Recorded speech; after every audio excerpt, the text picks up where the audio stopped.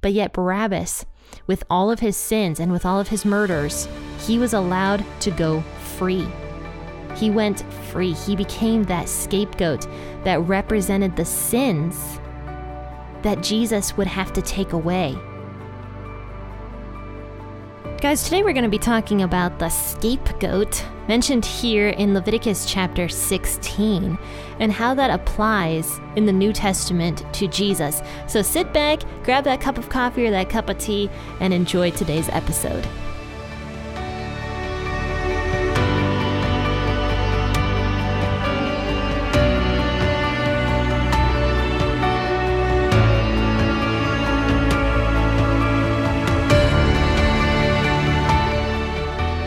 Hey, faithful listener, grab your cup of coffee and experience the Bible in a way you never have before.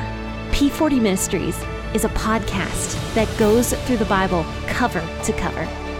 It's an awesome narrative that focuses your mind and prepares your heart for God to speak.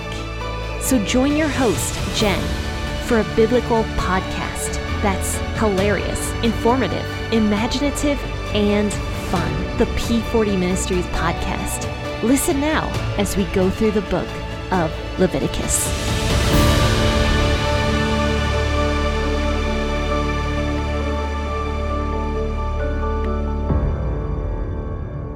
Hey guys, thanks so much for tuning in to the P40 Ministries podcast, the podcast that brings you the Bible consistently every single weekday to show the relatability of the Bible in the modern day. And hi, my name is Jen. I am the host here, and we are moving into one of the most important parts of Leviticus, which is Leviticus chapter 16. And all of this is talking about the Day of Atonement. So nowadays, the Day of Atonement is actually considered to be Yom Kippur. And I believe it's celebrated every single September. And this is still a tradition that Jewish people do to this day, is Yom Kippur. And here in Leviticus, everything was pointing to this day. So we've seen so far all the rules that the priests had to go through with the sacrifices and with everything else. We saw how two of the priests didn't do what God wanted them to do. That was Nadab and Abihu. And they got consumed before God because they didn't do the right thing. And that was God showing the priests, you are not above me. You need to do the right thing. So then after that, we see a few laws for ordinary people, or in other words, people who are not priests. And these were the food laws, these were the leprosy laws, and just different various laws like that. Now is the Day of Atonement, the most important day of the year, I would say, next to Passover. The Day of Atonement was as big as Passover because this was the day where the priest would heal the entire nation of Israel from their sins. Because we're already seeing that the law cannot be followed perfectly. You know, a lot of people nowadays like to say, oh, thank God we're not living in the Old Testament law. And we say that because the Old Testament law is showing us our shortcomings basically everywhere. It's constantly showing us what we are doing wrong and why we can't get into heaven on our own. That's literally the point of the law, and why people nowadays are just like, oh, thank God we don't live under the Old Testament law. Because if we did, we would be doing stuff wrong constantly, which is why, of course, Jesus had to come. But the law's purpose was to show us our shortcomings so that we could accept a Savior and realize that we literally cannot follow the law on our own. We just can't do it. But the Day of Atonement was critical for law followers, for Old Testament law followers, because as the Old Testament law showed people where their shortcomings were, you know, people hopefully would realize that they couldn't follow the law on their own. And even things that they didn't even know they were doing that was causing them to grow further apart from God. It was this Day of Atonement, that would bring these people back to God in a sense. You know, this would cover sins that people didn't know they were doing. This would cover ceremonially unclean things. Basically kind of everything. So the Day of Atonement was extremely important so that people could get back to God. and start trying again, start following the law again as best as they could until the next year when the next Day of Atonement came and the priest would do this all over again. And the people once again would be fully cleansed of all these sins that they either knew they were doing or didn't know they were doing. And then once again, the cycle would continue until Jesus came to earth and did away with all that. He became the ultimate sacrifice for us. And now we live under grace, and God invites us in to have a personal connection with him. So let's read Leviticus 16, 1 through 10. And today I'm actually going to be reading out of the Living Bible translation. And I don't often switch away from the WEB, but I like the way the Living Bible translation talks about the scapegoat, which is what we're going to talk about today. So grab your Bibles in whatever version you prefer to read out of and your cup of coffee, and sit back, relax as I read this to you. After Aaron's 2 sons died before the Lord said to Moses, "Warn your brother Aaron not to enter into the holy place behind the veil, where the ark and the place of mercy are, just whenever he wants. The penalty for intrusion is death. For I myself am present in the cloud above the place of mercy. Here are the conditions for his entering there. He must bring a young bull for a sin offering and a ram for a burnt offering. He must bathe himself and put on the sacred linen coat, shorts, belt, and turban. The people of Israel shall then bring him 2 male goats for their sin offering and a ram for their burnt offering. For he shall present to the Lord the young bull as a sin offering for himself, making atonement for himself and his family. Then he shall bring the 2 goats before the Lord at the entrance of the tabernacle to cast lots to determine which is the Lord's and which is to be sent away. The goat allotted to the Lord shall then be sacrificed by Aaron as a sin offering. The other goat shall be kept alive and placed before the Lord. The rite of atonement shall be performed over it, and it shall then be sent out into the desert as a scapegoat." So it's interesting that it doesn't specifically say when God spoke this to Moses, but it does say it was sometime after Aaron's 2 sons had died before the Lord. So you remember that Nadab and Abihu, who were 2 priests and very, very early priests, like they were still probably going through like this whole consecration ceremony that they had to do, or at least it was right after that, where they presented the strange fire before God. Many people think they could have been drunk. Many people think that they went into the most holy place, which they were not supposed to go into.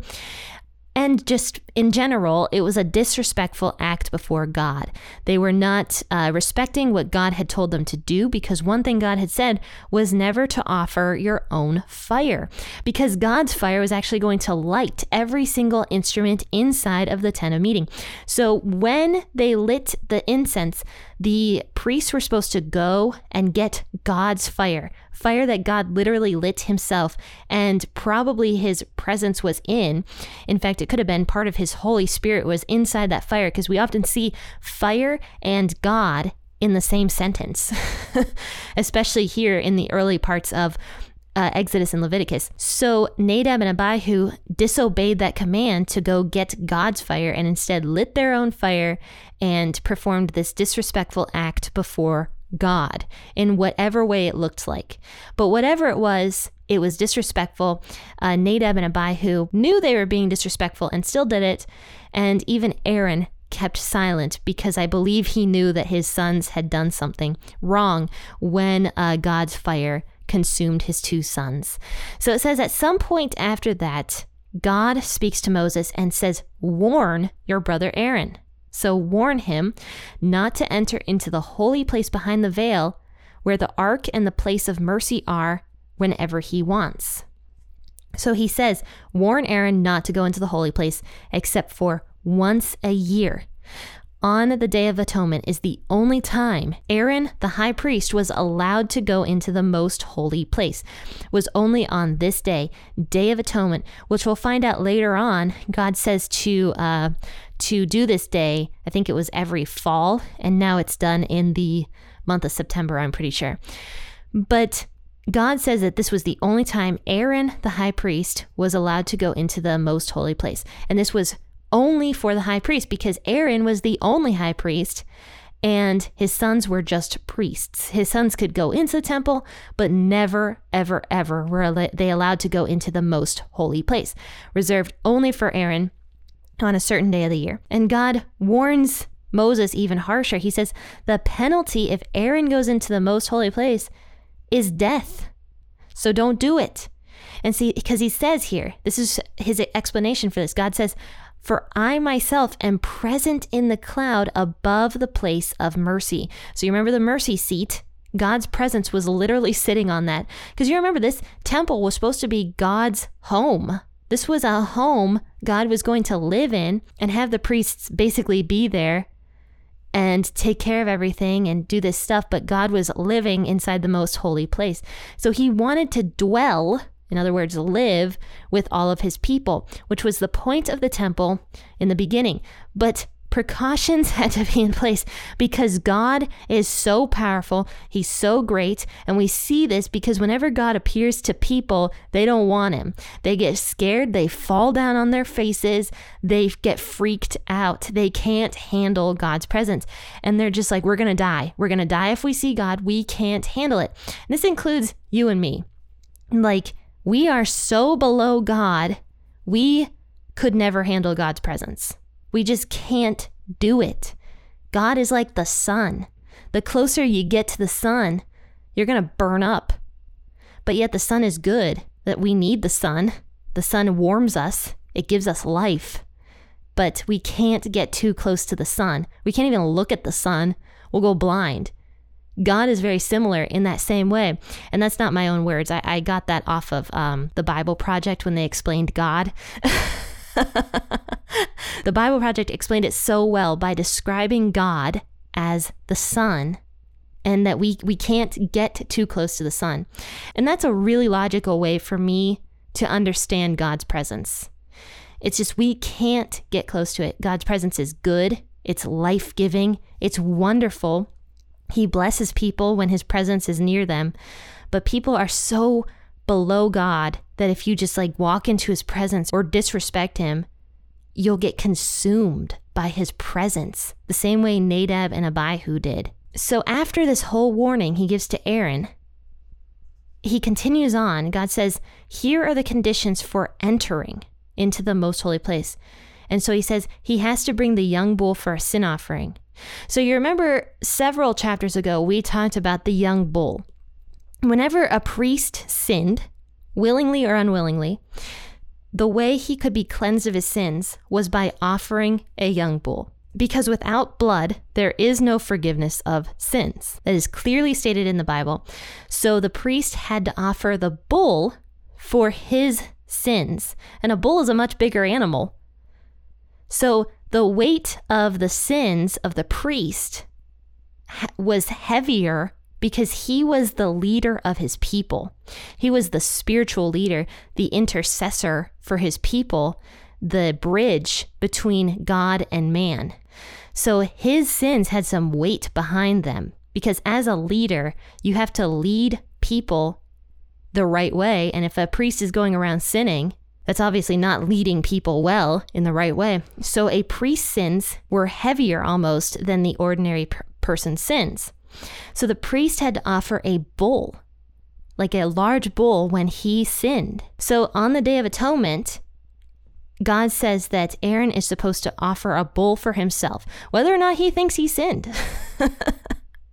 Because God's probably like, yeah, you probably did something that you don't even realize you did. So you're going to offer that bull because you have to be cleansed of your sin before you can cleanse the other people of their sins. So that's the first thing that needs to be done. Now, during all this, Aaron is supposed to wear all the sacred items that the people back in Exodus made. You know, the turban, the beautiful linen, the ephod, like everything, the belt, everything that the people made. He was supposed to wear when he did this. And so then he was supposed to sacrifice the bull for himself. And in verse 6, it says, For he shall present to the Lord the young bull as a sin offering for himself, making atonement for himself and for his family. So actually, it was not just for him, but it was also for his family. One bull for the priest and for his family. And I actually wonder if this included his 2 sons as well, the 2 priests that were left. And then in verse 7, it says, Then he shall bring the 2 goats before the Lord at the entrance of the tabernacle. So this is where we get this whole thing of the scapegoat, or in other words, the escape goat. One goat literally escapes.